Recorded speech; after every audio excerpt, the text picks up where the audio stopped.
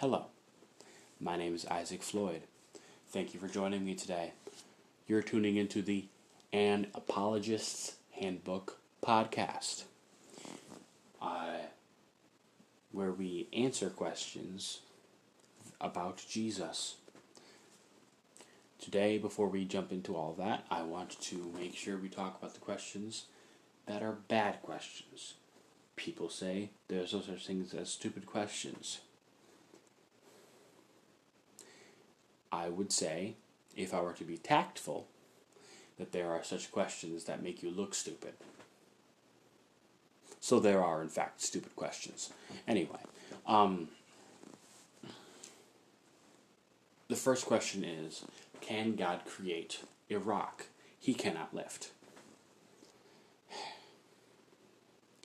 This is a silly question. There are two ways you can answer it. Usually what I'll do is I'll look at the question itself, try and tear it apart, and then I'll look at the pragmatic side of it. If it's a useful question for your argument, then it's good.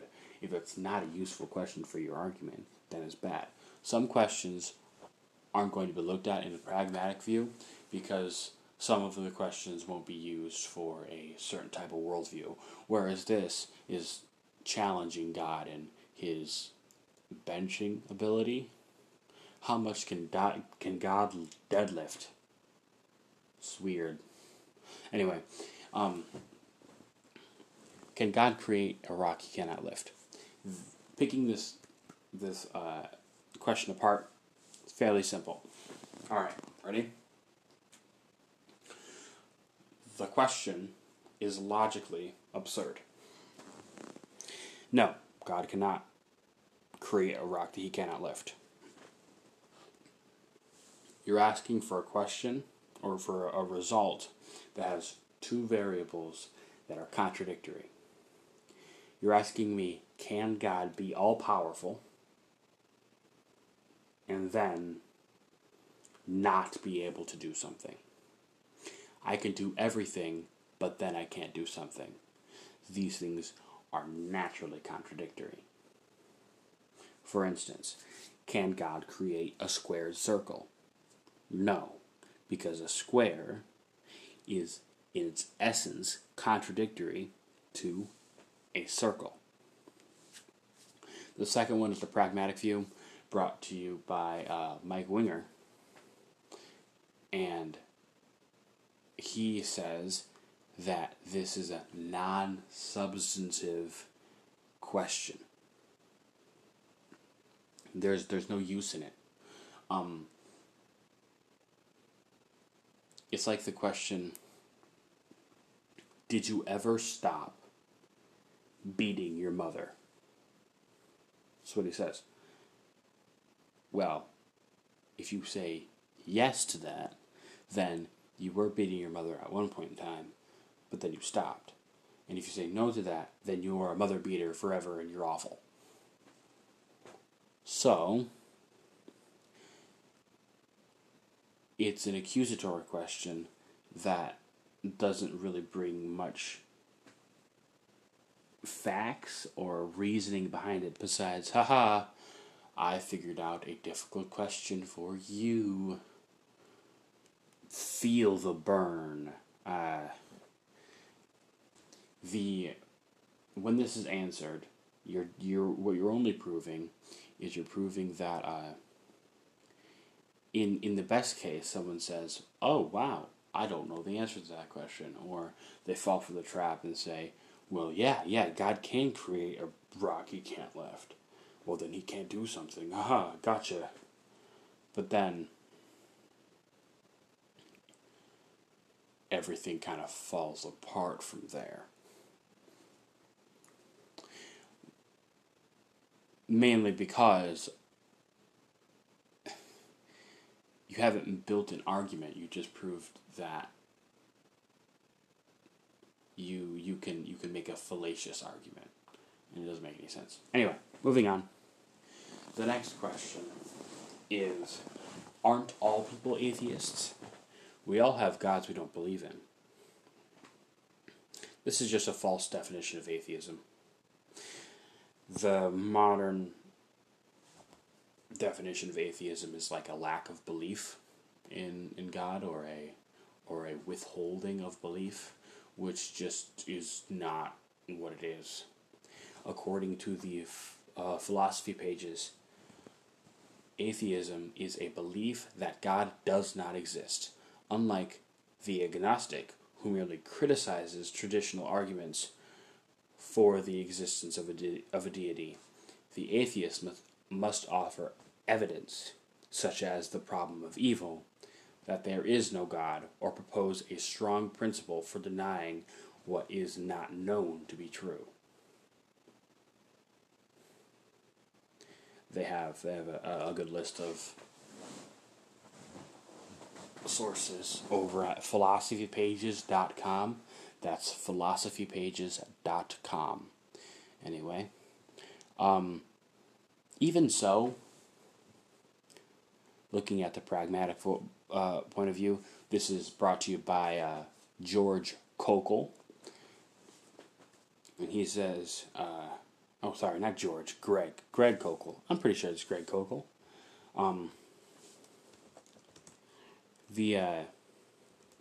It's Greg Kokol. The pragmatic view kind of says,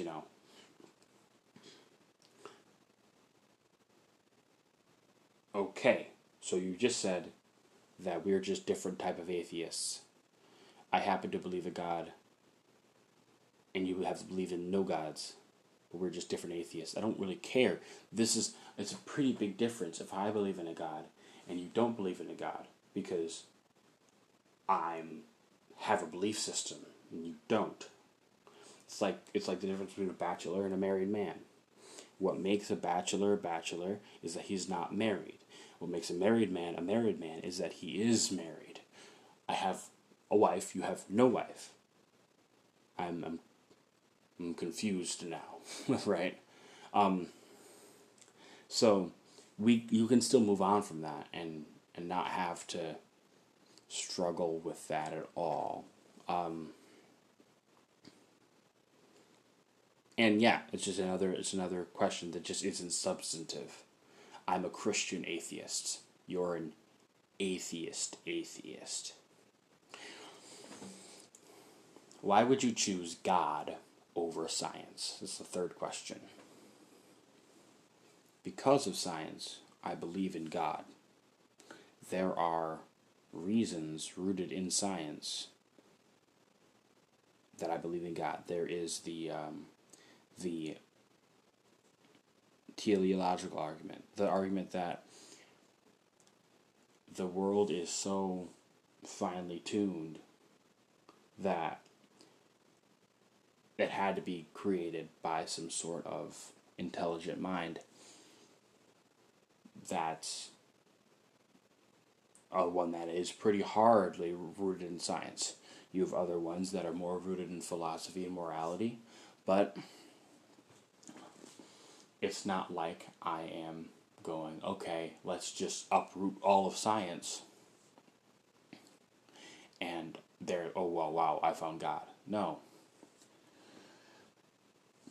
John Lennox, when he was at Oxford, he said, men became scientific because they expected law in nature. And they expected law in nature because they believed in a lawgiver. I don't have the papers with me currently, but there is a long list of people who started off the scientific revolution. Sir Isaac Newton was a big person in this scientific revolution, and a lot of these people they were Christians, and they at least believed in God. It was very important to know that.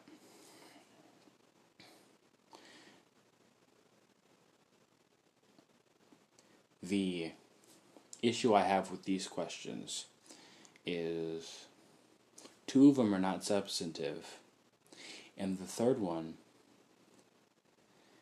is assuming something that is not needed to be assumed. The annoying thing about these questions is it makes you seem like you don't know what you're talking about.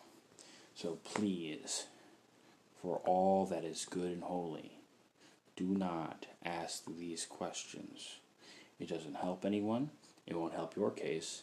And you don't look intelligent. And don't mean, hey, use a stupid face, ha ha ha. Just saying, hey, you look like a stupid face when you do this. All right, that's it for today.